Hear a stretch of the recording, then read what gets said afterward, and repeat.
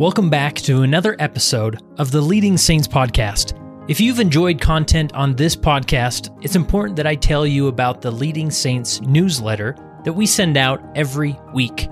This newsletter keeps you up to date on all the current Leading Saints content releases, including podcasts, articles, online events, and even live events that might be happening in your own area. In this newsletter, we also recommend some past episodes and written articles that you don't want to miss. Each week, we include additional leadership perspectives and thoughts that you can only find in the weekly newsletter, so you definitely don't want to miss out. To subscribe to the weekly newsletter, simply text the word LEAD to 474747 or visit leadingsaints.org/subscribe. Again, text the word LEAD to 474747 or visit leadingsaints.org/subscribe so you don't miss any future Leading Saints content. This is the Leading Saints podcast. My name is Kurt Frankum. I will be your host. If you're new to Leading Saints is a nonprofit organization where we are dedicated to helping Latter-day Saints be better prepared to lead. And one way that we do that is through this podcast. And so some nice friend or leader or individual in your life sent you this link and they're like, you've got to listen to this. It's going to be so helpful.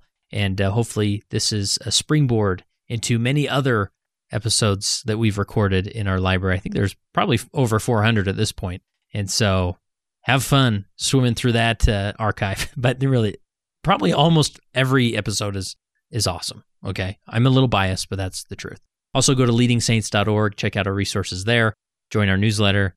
Also, social media, we do live events and on and on. Just get involved in this community. It's so fun to talk about leadership in the context of the church. This episode, it's a heavy one, folks. But as you know, what we do at Leading Saints, we're not afraid of any topic. We're willing to have the tough conversations, jump in and really figure out how we can be better leaders. We talk with three individuals from The Refuge, which is a center which is formerly known as the Center for Women and Children in Crisis. They are located in Orem, Utah, and they're a advocacy group, you know what I'm saying, for individuals who have been sexually assaulted. And we'll go into all the details here. As you can imagine, this is a heavy episode. Parental discretion advised. If you have little ears listening, we're going to get into some, heavy topics and explanations, and it should be anyways, buckle up. All right. So we talk with Lori Jenkins, Stephanie Heaps, and Bethany Crisp, and really talk about this process as leaders. How can we better recognize sexual victims or sexual abuse victims?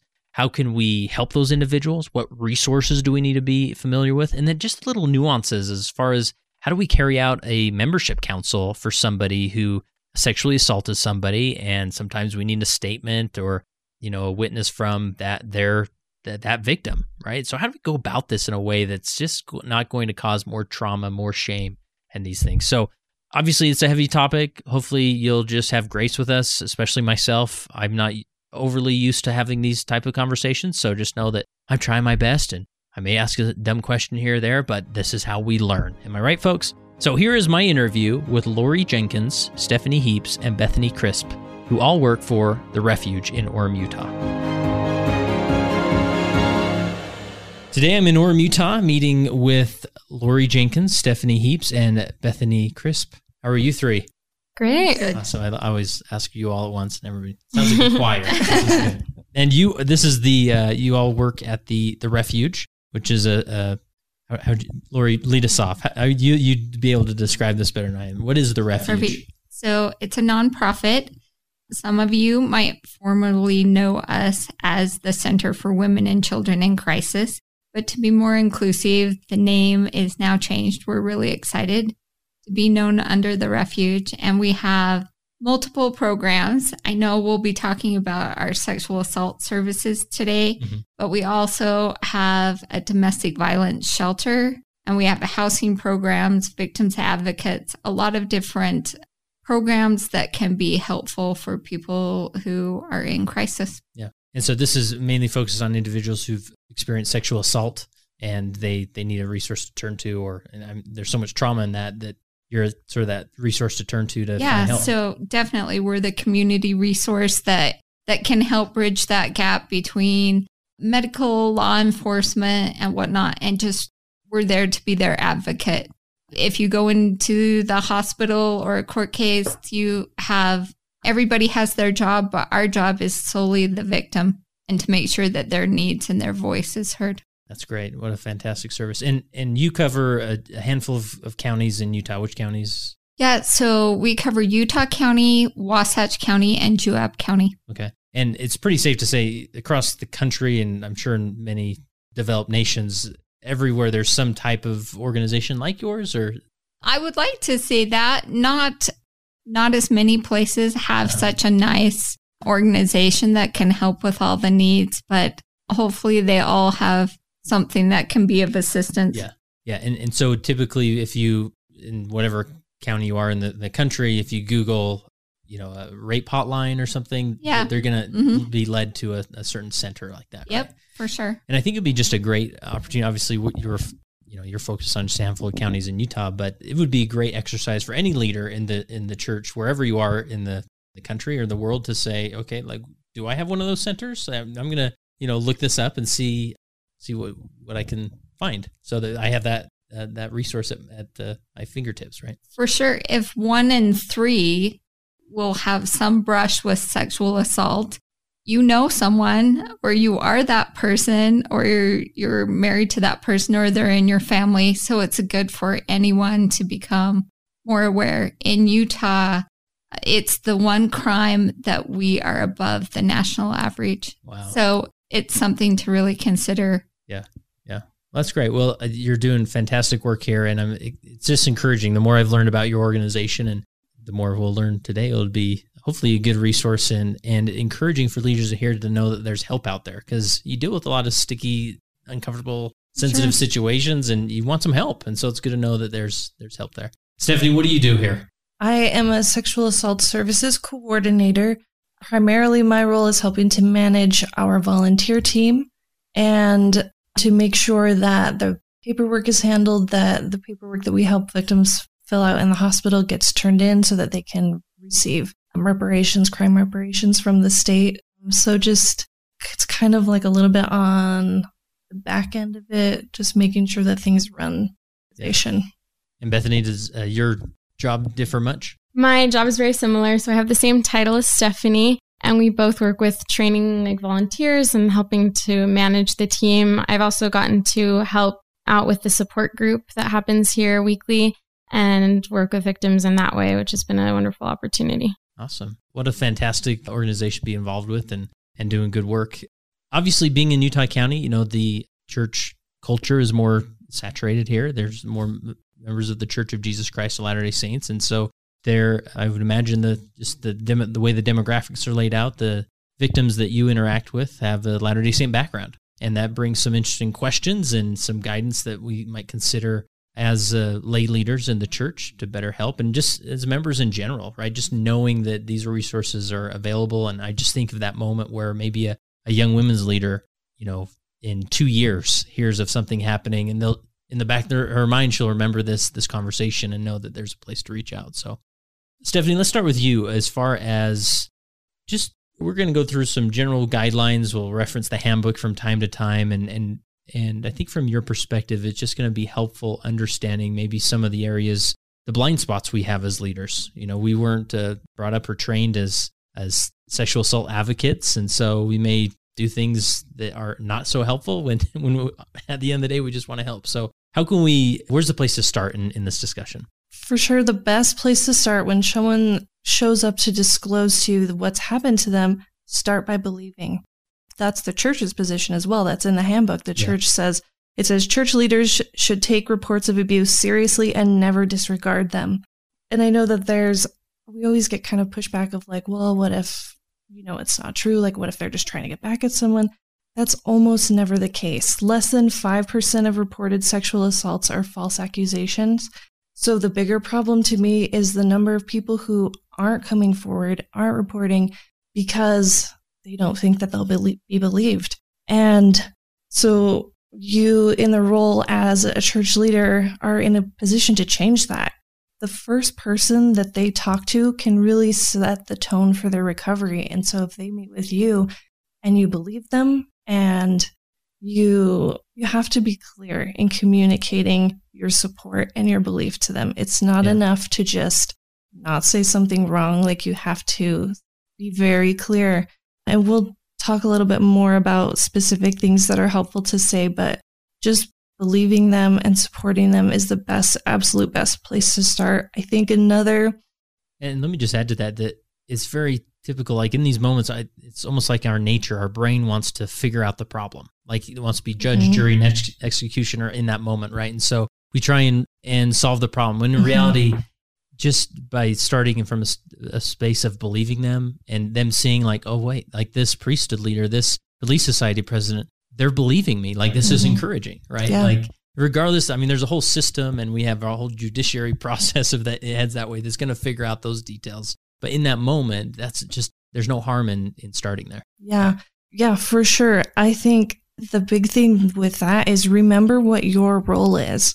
You are not the police. You don't have to solve the crime. Yeah. You're not the judge. You don't have to decide if it's true. You're a spiritual advisor. And what your role is to connect them with Christ. Yeah. And no matter what they've gone through, that's the most important thing. And that's exactly what you should be doing for them. That will help them the most. And one thing that to point out, and we'll talk about it throughout our discussion, is that individual who's experienced a sexual assault is so buried in shame in the moment, right? Like, they need Christ at that moment as much as possible to begin to remove that shame. And so when they walk into a room or they walk into an interaction with a leader looking for help, and all they leave is with more shame, that can be so discouraging. Yeah, it's very damaging. That's a big thing to remember, is they already feel those things. They already think they have done something wrong, but they haven't. Mm-hmm. Like, this is not a science statistic, but I'm pretty confident that 0% of victims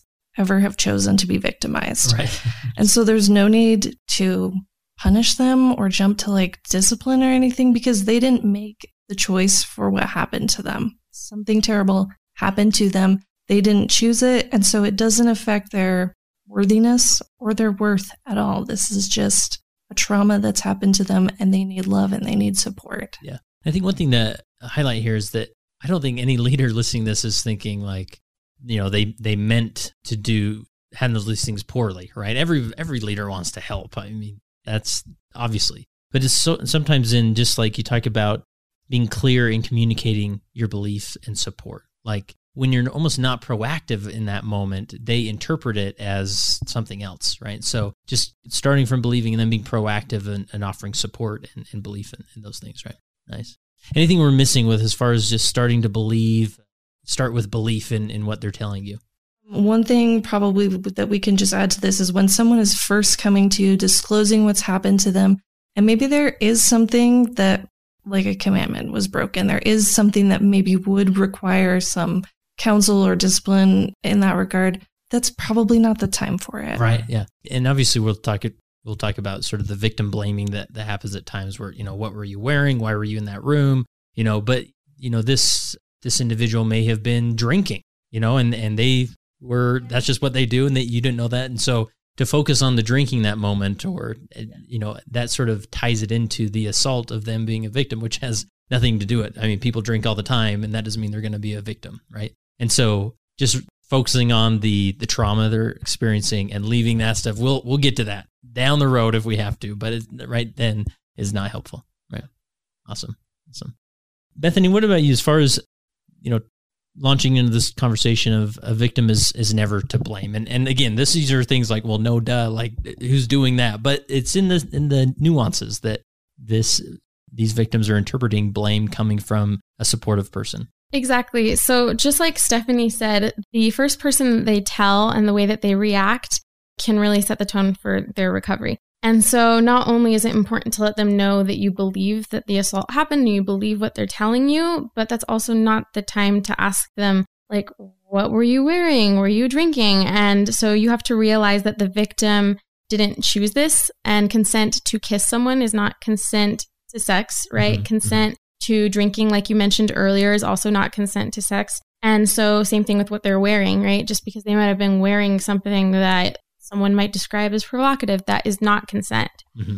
Can I jump in with something right there? I think it's helpful to mention that if you are reacting that way and your instinct is to like have those questions, that's normal too, because when something scary like that happens, you kind of want to figure it out in your brain so you know I'm safe. Be like, oh, well, they did this and I don't do that, so I'm going to be safe. And so it's kind of natural you're talking from the perspective of the leader, or? Yeah, from a leader. If you can explain why what happened to them happened, then the people you know and care about and yourself, they're safe because they're not going to, drink or do whatever. Okay.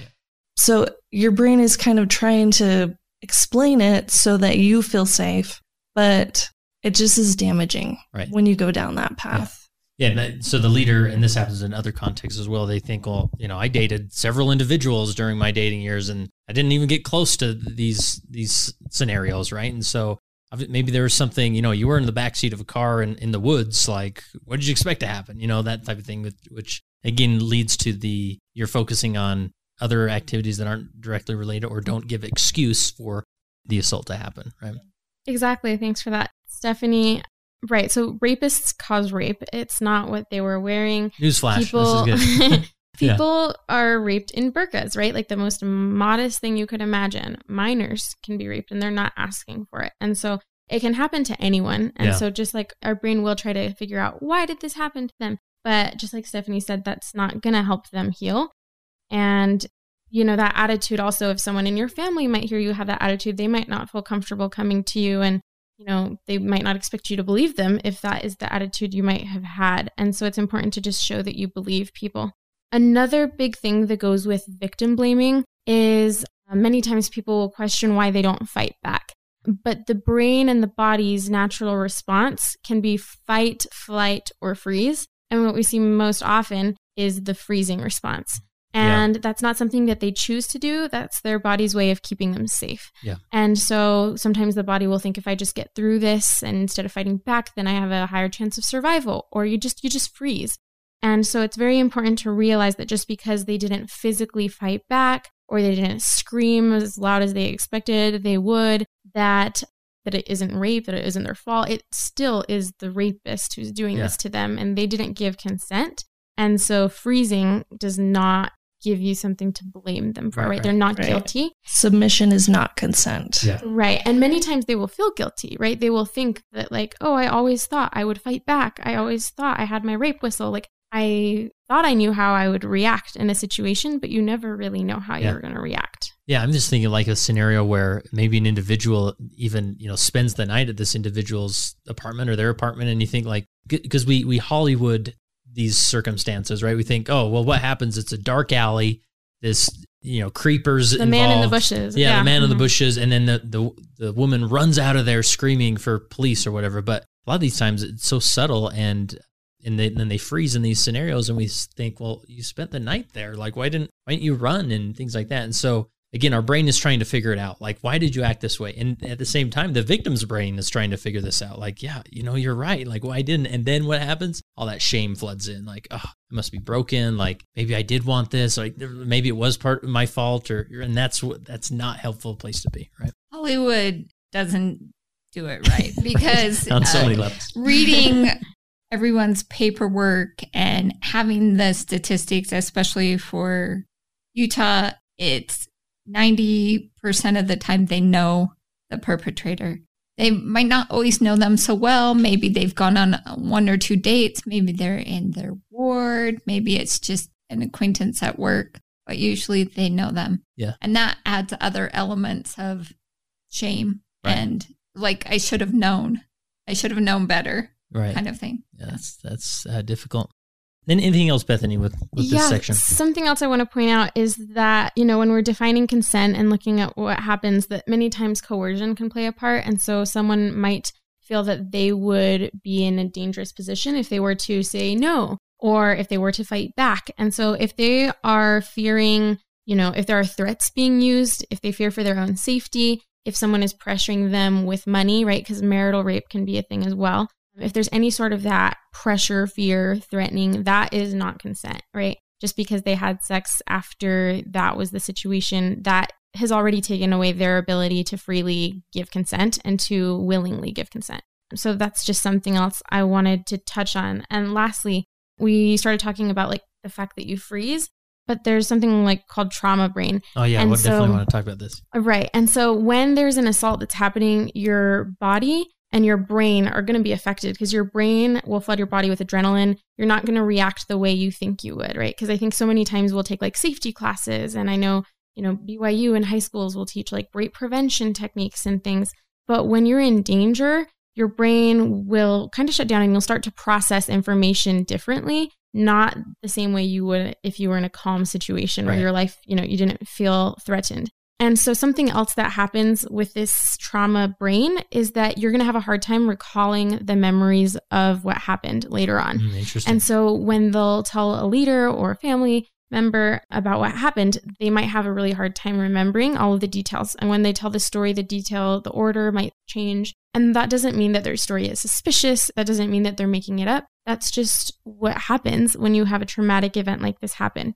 And so that's why their story might come out jumbled and it might not fit the same storyline that you would expect it to. And so just because a victim's story doesn't seem as clear as you would expect doesn't mean that they're making it up. That's just important to remember that it's a result of the brain's response to experiencing trauma. Yeah. Or that trauma may manifest itself in other contexts, I would imagine, where I think like, yeah, they had this episode at work and then, I saw them, discipline their kid in a very strange, inappropriate way at church. And we put all this together and we kind of think, I think they're just sort of crazy. And so we need to get them help, but they seem to be making stuff up, and so it's easy that trauma just impacts life in general. And so then our normal brain wants to do the calculus and think, yeah, I think they're just mentally ill or something. And this probably didn't happen. Right. Right. And when they're telling this story, it's very common for survivors to remember what it smelled like or one small little thing that their brain might have focused in on. More like sensory type memories first. Exactly. So even though they might not be able to easily tell a linear story of what happened to them, they often will remember examples of like what they could hear in the background, was what song was playing. Like there are certain little details that they might remember. And sometimes people are like, well, if they can remember that, why can't they remember every detail of how they got to that situation? Yeah. But that's just trauma brain. Yeah, and that's really helpful because I just think in a scenario where maybe a youth leader, a youth is opening up to a youth leader they trust about this assault, and just to know, like, to pinpoint, oh, this isn't adding up, but a trauma brain. Okay, I'll keep listening. I'll keep encouraging. It's just so helpful to understand some of these basic concepts of what happens in the brain of a victim. Anything else? But didn't we cover that section pretty well? I think that covers it. All right. Yeah. You guys are all outlined here. I mean, we should do a course that I can give my future interviewees. So, Lori, maybe let's talk just about, one thing I always appreciated as a bishop or as a leader is just having sort of a file in my brain of things I should say. And I could just default there because we think, well, maybe I should share a scripture. And then I'm like, oh no, that didn't go well. And maybe but just having sort of some things to say. So what would you encourage a leader to say to a victim? Reflective listening is important, that the majority is just to listen and let them go at the speed that they would like and not be needing every nitpicky detail on everything. The biggest thing is to just say, I'm so sorry that this happened to you. Like, to have them feel that I hear you, I see you, I acknowledge your pain in this. And to recognize that they already feel so much guilt and shame involved in this because we think that we should have been able to tell, we should have known. And so definitely we don't need to add any of that because they are coming with their own shame and guilt. And just to let them know that they didn't deserve this, even if there was additional things, like we use the example of drinking. That certainly they didn't wake up that morning and say, wow, I'd really like to be sexually assaulted today or raped. To just let them know that Heavenly Father loves them and is mindful of them and just there for help. To try and find out what is most concerning to them and how you could be of help. Sometimes you're the first person that might hear from this individual. And just asking them, have you talked to anyone else about this? Sometimes they might want help telling a parent or a loved one, but it's just finding out how you could be of service to them and asking the questions. After a rape or a sexual assault, 2 weeks later, I'm able to call the victim and check up on them and see if they would like resources. We have free therapy, we have free groups, classes, and whatnot. And a lot of times I'll end the conversation asking, in this whole situation, what could have been more helpful for you? And a lot of times it's one of the first few people that they talk to. If they started asking those questions down the road, they felt blamed or whatnot. And a lot of people really do have a hard time with, because they're going to their ecclesiastical leader trying to find out, am I to blame? It really is a real focus for them, because they're like, they'll know if I'm at fault. Many of them may be going to the bishop's office. In their brain, they're thinking, I'm here to confess a sin, right? And it's up to that leader to sort of shift that thinking like, no. There's no sin perfect. here. Right? Yes. Yeah. Yes. And then that meeting doesn't come about them repenting. It's about them being supported. Yeah, and getting help. And a bishop is everyone, every county, every area, at least in the United States, has access to services. Yeah. They might not be the exact same as our services here, but become acquainted with that. Domestic violence, sexual assault, things that can affect a person's life and their recovery is so affected by church leaders. And I would imagine, like, I'm just thinking of a typical scenario that I saw myself or others where, maybe that individual goes to the bishop or the Relief Society president for whatever reason, and they have this great conversation, and maybe that leader's listening to this episode and is avoiding all these pitfalls, and they get to the end, they're sort of like, they feel uplifted, maybe they've shared some tears together, and then they think, well, you're going to be okay? Yeah, I'll be okay. And even in the person's brain, they think, I think I'll be able to handle this, right? But I would imagine in that scenario, it's really important for the leader to say, hey, listen, there's this refuge organization. Just give them a call. We may have a blind spot. We may be missing something. And then when they call you, you can maybe point out some resources, point out some experiences they're having so that they think, oh, yeah, I thought I was okay, but you've told me A, B, and C, and that's exactly right. I do need some help, So really to refer to a resource like this. And that day, Kurt, they might be okay. Right. But then tomorrow happens. That week might be solid, yeah. But sexual assault is always a roller coaster ride. And you go through so many phases of I'm angry, I'm upset, I'm sad, I'm depressed. A lot of sexual assault victims end up suicidal. Yeah. So it's something to consider. So let's get them the resources when they haven't hit rock bottom, so that hopefully that doesn't happen, and that they have a clear map, a road to recovery, and how beautiful that is that the church can be a part of that. Yeah, yeah. And especially when, probably jumping ahead, I'm going rogue on our outline here, but especially if there's a rapist involved, an assaulter who could do this to somebody else or whatever, like, it's important for them within the first, you told me, 0 to 6 days to go get an exam, right? And go through that process, because it's one thing if you're okay and great, maybe you'll move on and won't have experience any trauma. But this person is still out there dating or doing other things that may impact somebody else, right? For sure. So 0 to 6 days from when it happened, anyone can go into any emergency room.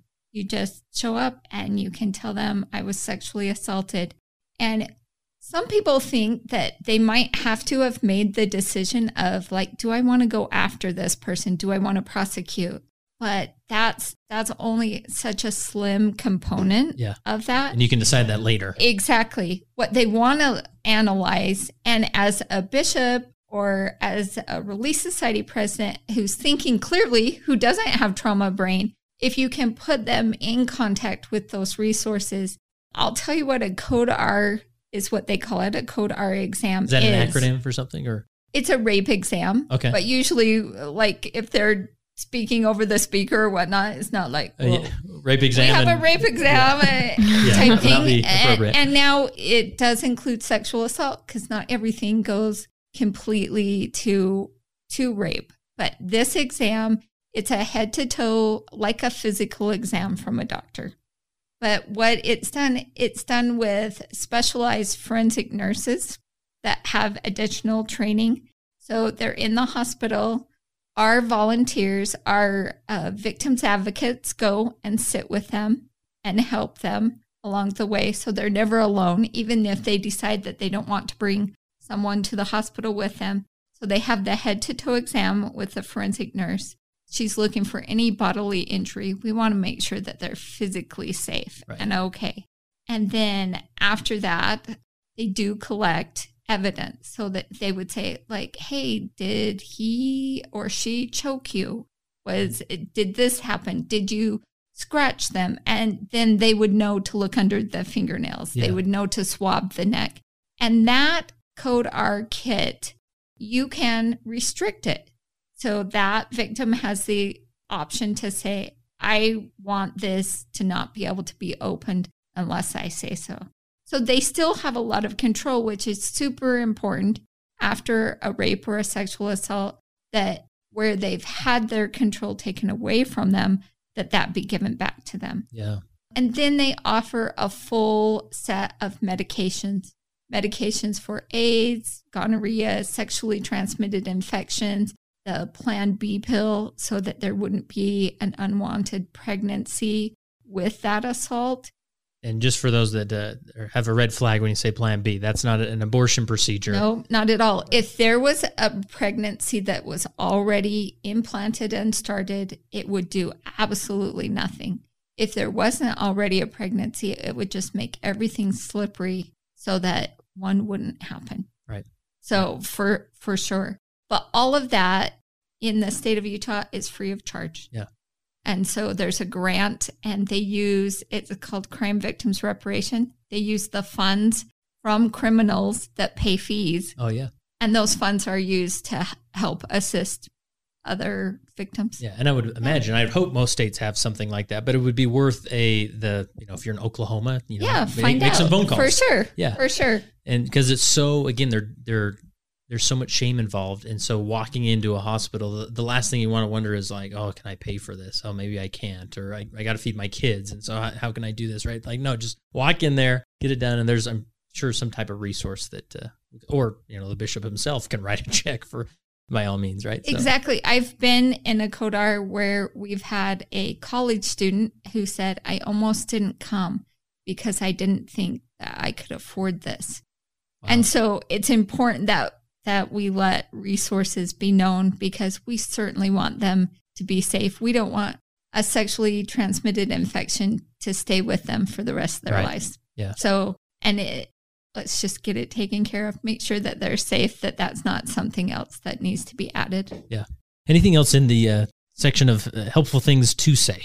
Yeah, just let them take the lead and let them tell you what they feel comfortable at that time. And that if they do tell you something, that it stays confidential unless they're asking for your help to be able to approach someone else. Maybe they don't know how to tell their parents or how to tell someone else. Yeah. So take their lead. And do we get into as far as reporting?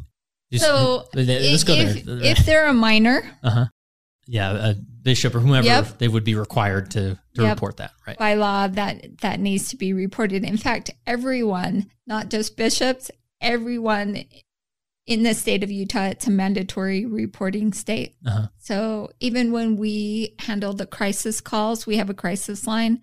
We need to let them know that if you're talking about a minor, that it needs to be reported. Yeah.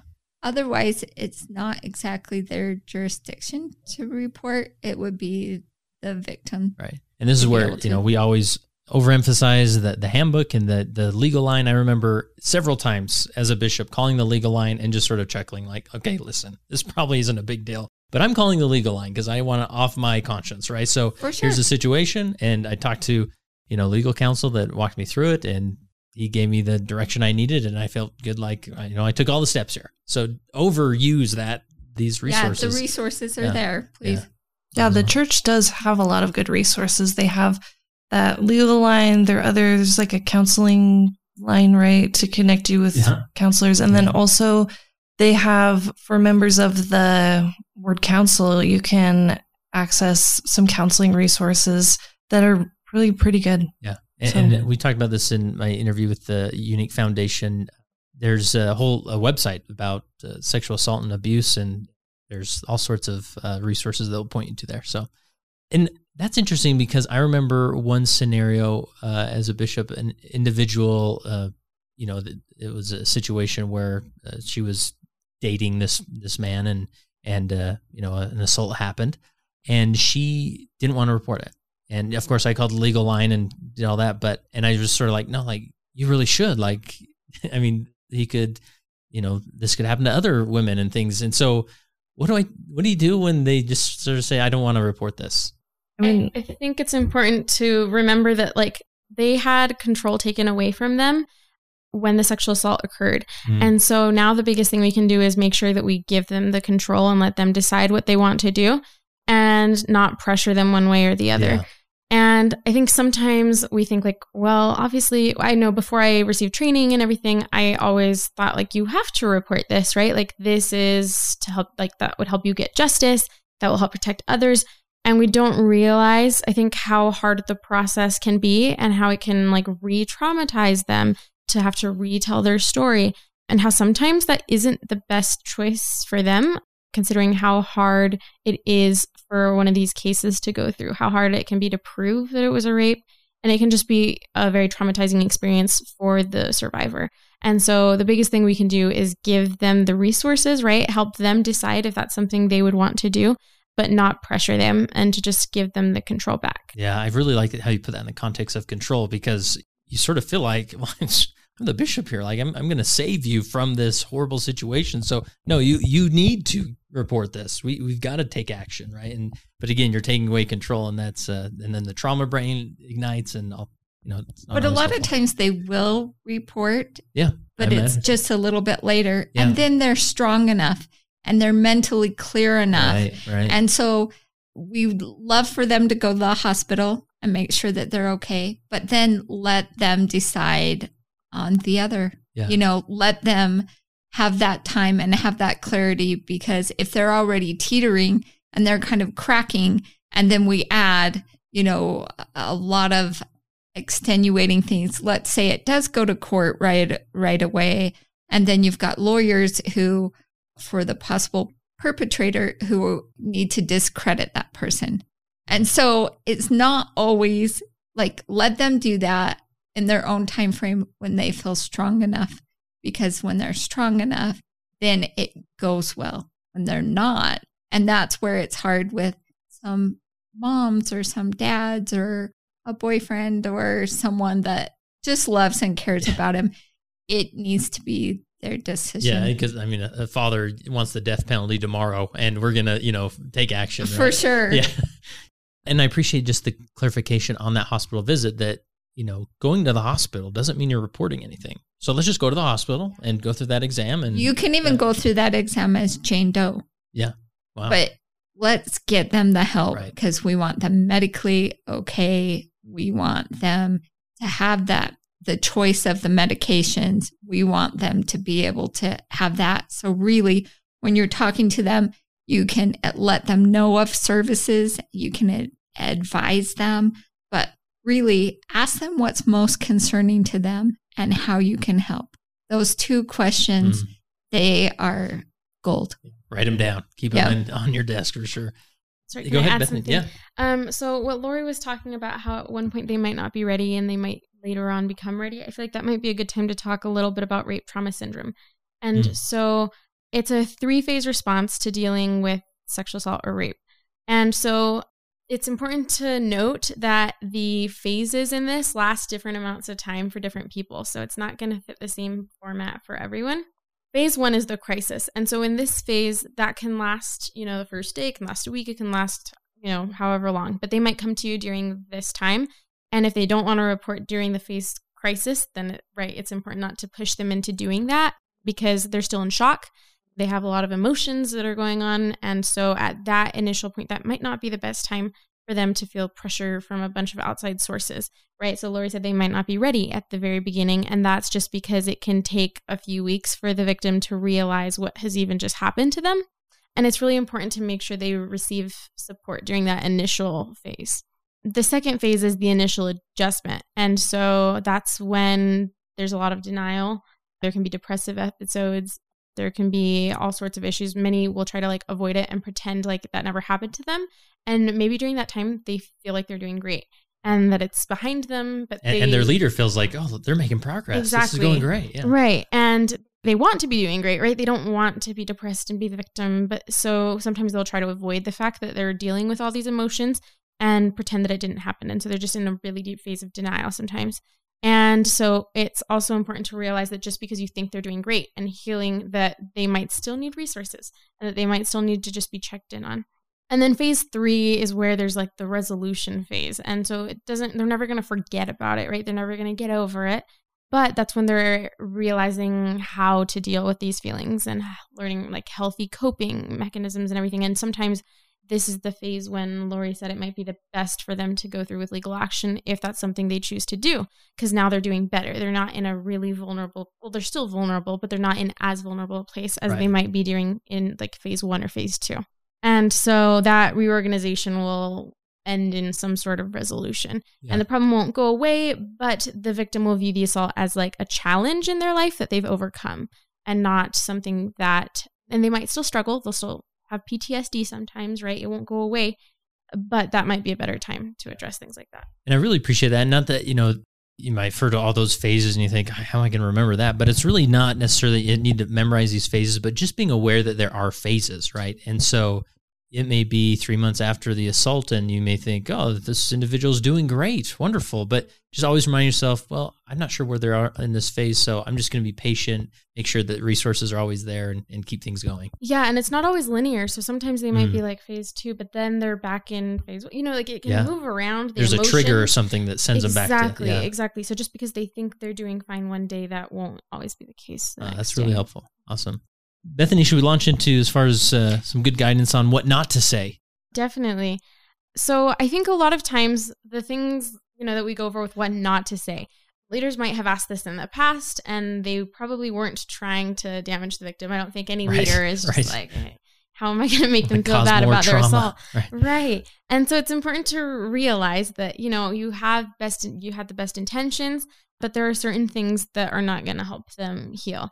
And so questions that imply blame are things that are seen pretty often. So like, why didn't you scream? We talked about this a little earlier. We know the science why they didn't scream, but it's important to not ask like, why did you go to their place at 11 p.m. or why were you hanging out on that date after midnight? Right? I warned you about goes that to boy, bed at midnight, right? And so things like that are not great things to say. Same thing with what were you wearing? So we talked about the victim blaming, but it's important to avoid those questions and make sure you don't suggest in any way that they're responsible for the assault.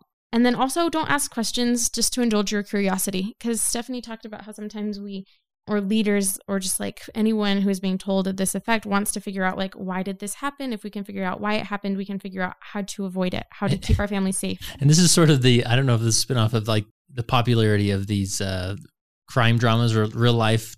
What do you call True them? crime. True crime. Thank you. Right. You sort of like, you listen to these podcasts and you're like, I've been listening to a podcast about a serial killer for 12 weeks now, but I can't wait for the next episode. Right. So you sort of get in this mode where you're like, well, then what happened? Oh my goodness. Right. And you're trying to be empathetic, but it's like, you're like helping them relive this trauma again. It's not helpful. Right. And there's no information that's going to help you help them. And sometimes leaders might ask questions that are very invasive and don't really need to be asked. Something else that I want to throw in here is that sometimes leaders have asked this, and I don't think it should often be asked. Leaders will ask it, or even a victim might come and say, I feel guilty because, there was sexual arousal. This happened, and I feel like that means that I wanted it. But it's important to realize that your body reacting the way your body was made to react does not mean that you gave consent. And so just because there was sexual arousal, that doesn't mean that positive emotions were associated with this. This is still going to be traumatic. It doesn't mean that consent was involved. And it just means that your body reacted the way it is wired to react. And so that's another thing that when, a survivor comes forward and is giving details, if that was a detail that they chose to include, it's important to make them realize that just because your body reacted the way it's supposed to react doesn't mean that you gave consent or that you're responsible for what someone else did to you. Your biology is just working as it was intended, right? And, Exactly. And then lastly here, just make sure that you do not share any details about this or the fact that it happened with anyone that they have not given you permission to, right? Like Lori talked about mandatory reporting, but you can encourage them to come forward and tell family and friends, but don't pressure them into coming forward and telling family and friends, because there might be other factors that they haven't told you about. Either they're worried that their family will view them differently, or, for whatever reason, if they are choosing not to tell family members or others, as much as you might suggest that, don't push it, right? Because it goes back to giving them control. Yeah. You're giving them the control of what they want to do with their legal options. You're giving them the control of what they want to do with family and friends. And so you should just feel honored that they came and told you and that they trusted you to tell you. And so, sit with them, in that space and respect that, and don't pressure them into telling others. From what I've learned about trauma in general is that a big help with trauma is connection with people and, safe connection, these things. And so, the leader may suggest it and encourage it because it could really help. And if they're open to that, great. Yeah. Who do you feel safe with? Who can we reach out to have more, it's not just you and the leader, but there's others involved. But at the same time, if that is totally not comfortable, then okay, I guess I should not push that. Right. And you can give them hotline information, other people to talk to if they don't feel comfortable maybe telling a parent or someone that you think they should tell.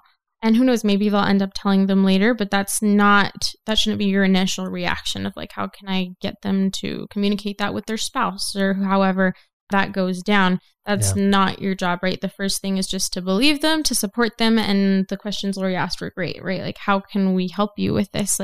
What are you struggling with? And so I think many times our reaction is to want to fix things. Yeah. And whether it's family, friends, or a church calling, and we want to fix their problems and come in and be the hero. And that's the best way to do it, is just by believing and supporting them and allowing them to make the decisions. Yeah, really helpful.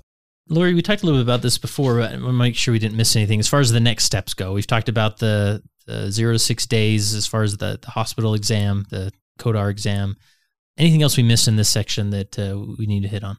I think it's important. I know that we've referred to male, female, that many times it is a woman that is sexually assaulted, but we need to remember that it happens to the male population, and especially in what Bethany was talking about, that your body reacts, and that may be something that is very shameful for a male if their body did react, and can have them questioning quite a few things.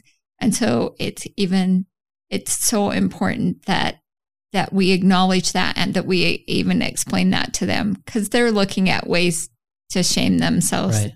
Everybody kind of turns and says, this has to be my fault. What did I do and stuff. So I think that that's really important to remember our male population, and that they're definitely at risk for this, even though it might not be as prevalent. It's much more prevalent than we would like it.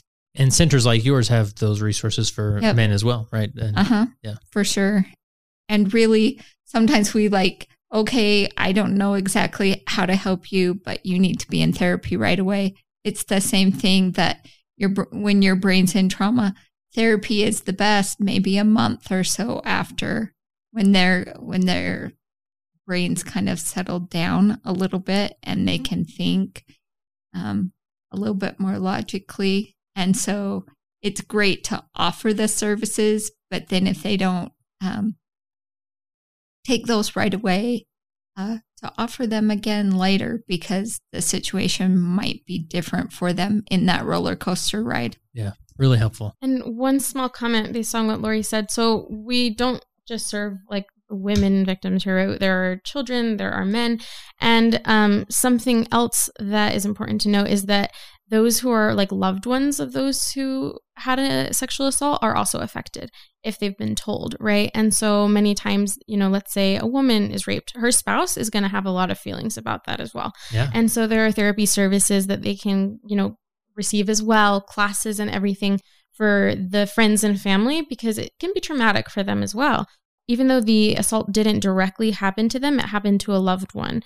And so it's important to validate what they're feeling as well. Their emotions, sometimes it might be anger, other times it's guilt of why didn't I protect my child? And so there's all sorts of different emotions that could be happening there. And so if the survivor, the victim, has already told, their parents or their family, then that could also be another thing for, religious leader to let the family members know about. There are resources for the victim, but there are also resources for them as well. Yeah, that's really we helpful. have classes, therapy, and things that you have a dad and he's like, I didn't protect my daughter. Yeah. Or I wasn't able to protect my son. And there's also shame involved in that. Like, I should have known about the coach or the young man or the young woman. And so it's important to get those services for secondary loved ones. Sometimes a victim won't go get services, won't see a therapist or whatnot. But I still suggest for like parents or a husband or a spouse, because you can help do therapy through you in knowing how to best handle or treat. So it is great to suggest that or offer that. That's really helpful, because oftentimes these situations are so traumatic and it's obvious who the main victim is. And so we often assume trauma sort of happens in this vacuum. But in reality, it impacts so many people around the victim as well. The entire family. And for a leader to be proactive in being aware of that could really heal a family.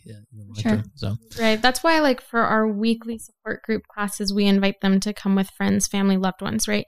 Because some choose to come on their own, but others might bring a spouse, others might bring parents. And what I've learned is that so many times the secondary, the friends and family will talk about how many of these things that they learn about are so helpful for them as well. Not only with helping their loved one, but with helping them process their own trauma and guilt. And so all of these resources are just as beneficial for them as well. Yeah. Stephanie, you're going to help us through as far as obviously when an assault happens, especially, like you said, statistically, it's typically someone that they know, that they've known for a while. And so what follows is oftentimes that individual has to go through a membership council, rightly so, right? There's some things that need to be addressed to that membership council. And as is the protocol, a lot of times there may be they may call for a witness from the victim or a perspective for them to share, write a letter, and so forth. So you've written down some great helpful tips on when a membership council is involved. What should we consider? So launch into that one. Yeah. So like we've said, 60 to 80% of all sexual assaults are committed by someone that the victim knows. It might be a relative, a friend, a neighbor. So this means that as the church leader, you might know that person and you might think, oh, but I thought they were such a good person, or, oh, I had this or that idea of them. So it's just important to remember that the church's position, and just like the general good position to have, is support victims. They're the ones. We should not have to say this, but we will say it as many times as it takes, right? Support the victims.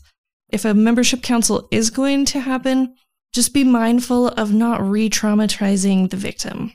So in the past, victims have been asked to testify at their abuser's membership council. That can be in their ward or going to this other person's ward and testifying. And that's really scary. And it's really upsetting, especially if it hasn't been explained to them. I think not everyone in the church really knows what goes on, how those happen. And if you're maybe a young person and you're asked to go in this room with a bunch of men, some of them you might know, some of them you might not, and you have to tell the worst thing that's ever happened to you in front of the person that did it to you, like, that's really scary. That's really re-traumatizing for sure. So as I read through the handbook in preparation for our conversation, it seemed to me that the recommendation now is maybe more leaning toward like maybe having them write their experience and send it as a letter. And then if I remember correctly, the bishop of the victim would then read that at the council, and it can be kept very confidential. They don't have to just name the victim, but just. And I would imagine, in the production of that letter, involving maybe their therapist, or, they don't go in this room and write this letter so that they can, don't worry, I'll read it. But that process a lot of support could be helpful in that. Yeah, for sure. Do it with a therapist, do it with a supportive loved one, whatever you need. And just to do it with the least amount of pain, to do it in a way that is supportive and it's not gonna. That safeguards. Yeah. So it does seem like there would be situations when a person would still come and testify, but just always proceed with care and remember the victim in all of this. Make sure that they're going to be okay to talk about these things and explain what's going to happen to them so that they know as much and can be in control of as much as possible, so they're not just like thrown blindly into this room, and like make sure they know what's going on. Always protect their identity. Yeah, make their well-being a priority. And remember that the victim is allowed to have a support person in a their membership councils, in a membership council, or any other time. If they're coming to meet with a church leader, they're always welcome to bring someone and have another person there with them. And don't assume they know that, right? You can say, hey, next time you come or whenever, like, you're always welcome. If you want to bring someone with you to sit in here with you, like, I'm happy to do that. Let's make sure you feel comfortable and safe, and we're here to help, right? Yep. That's awesome. Well, this has been awesome, and I can't believe with interviewing 3 people, I'm still under 60 minutes. This is a world record. You are so prepared, and but I'll somehow push it past the hour mark. But this is just so helpful, and again, like, this isn't the one-stop shop for everything you need to know about these things. Reach out to organizations like yours, look them up in the area, have them on speed dial. I mean, that's one thing that when a bishop or a leader is such a strong resource, that brings so much hope. Like when it only takes the bishop 5 seconds to find that phone number, rather than, let me see, I got to Google it. What was the name? I don't know. And it's like, this doesn't happen that often, I guess. Or, it can, just these little things that bring more shame than not. But I wanted to kind of close just to illustrate how easy this is to miss with a situation I dealt with as a bishop. I was in inner city South Salt Lake, and the single sister in my ward, wonderful sister. I mean, wonderful. We're still friends to this day, just fantastic individual. And she was formerly married. Her first husband was not a great guy, and that led to there was some abuse there and things, and so that marriage ended. And so she was living in my ward in an apartment, and she was having a tough time, staying up with life, the demands and rent and things like that. And so she kept turning to this ex-spouse to, hey, I need some food, I need help with this, and this ex-spouse would be happy to do that. But it was a very manipulative situation that I found out later. And I kept telling her, like, you don't need to go to him. Like, I've got this checkbook of sacred funds. You tell me what you need, we'll get you what you need, rent or food or whatever it is. We're here for you. That's what the structure of the church is. Well, over time, this individual was involved with intercourse and had sex with her ex-husband on several occasions. And she came to me as if, like, I've really screwed up, and on the surface, everything looked like, yeah, you did, let's talk about it. And of course I was very open and wanting to help, and, we'll figure this out. And it got to a point that I decided to organize a disciplinary council. That was what it was called at that time, of this membership council.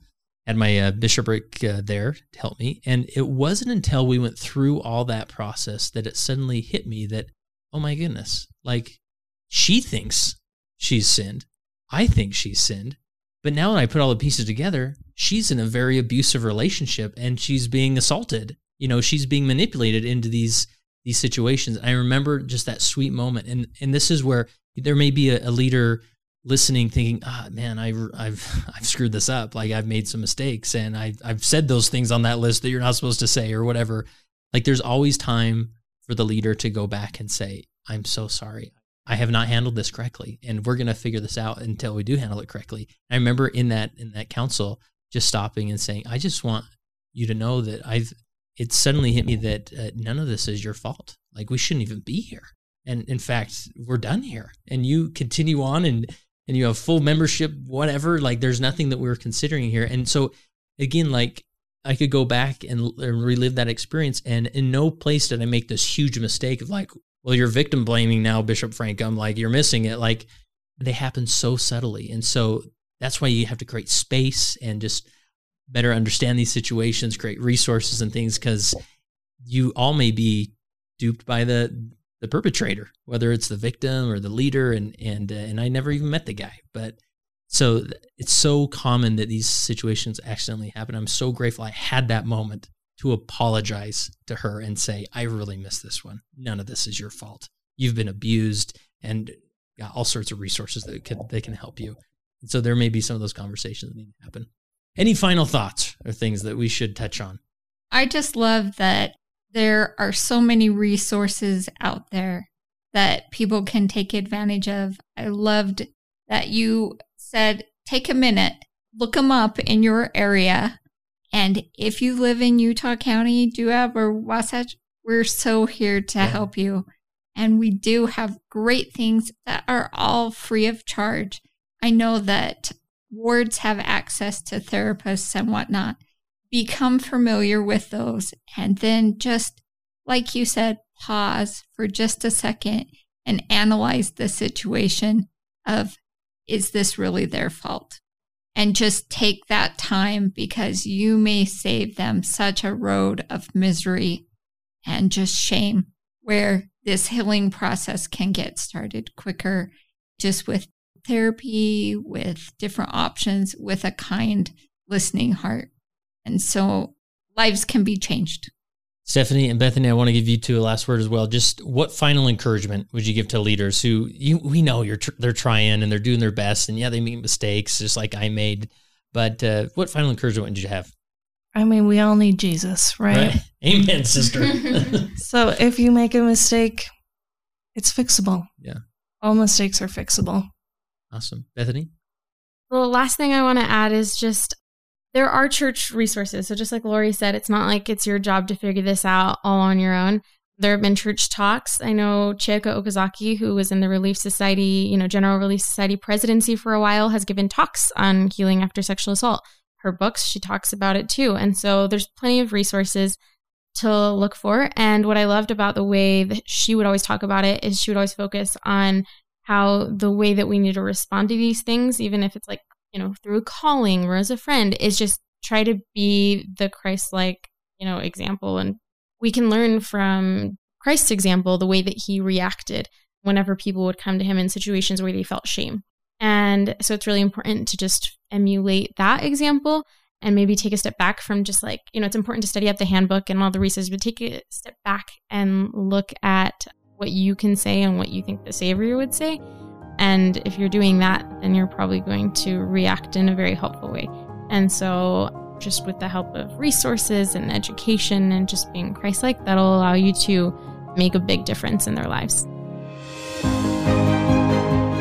That concludes my interview with Lori Jenkins, Stephanie Heaps, and Bethany Crisp. Man, I was just so impressed with these ladies and their depth of knowledge, their perspective, how they answered questions. And just throughout the whole interview, I was thinking, wow, like I wouldn't even have thought to ask that question or to consider that dynamic in all of this. And now I know it. And now we can all know it. And hopefully at some point, you're going to be in the middle of one of these situations as hopefully a rescuer, as someone who can lend help and resources. And hopefully information from this episode will help you be better prepared to really lead in those circumstances, because these are crucial circumstances, right? I mean, we've got to offer help and effective resources to these individuals so that we can stop the pain, help the recovery, and diminish any trauma that's left over from these dark experiences. If there's any other angle, perspective, thought, individual who I could interview, I really want to build a strong library of these types of episodes. And I really think in the near future, we'll probably do some type of virtual summit where we can really do a deep dive on these things to help leaders be better prepared to lead victims of sexual assault. And so I would love to be connected to resources to do that. But if you do anything today, if anything inspires you from this episode, hopefully it is that you will, after the end of this episode, you'll go and reach out and figure out what are the resources in my area, right? Get familiar with them, put the numbers in your phone, record the email or the website addresses, whatever you got to do. And even go pay a visit, walk in there. I'm sure anybody that works in these organizations would love for curious people to walk in and say, I just want to be familiar with the resources in case I need to help somebody and refer somebody. So check it out. And I remind you once again to text the word LEAD to 474747 in order to subscribe to the Leading Saints weekly newsletter.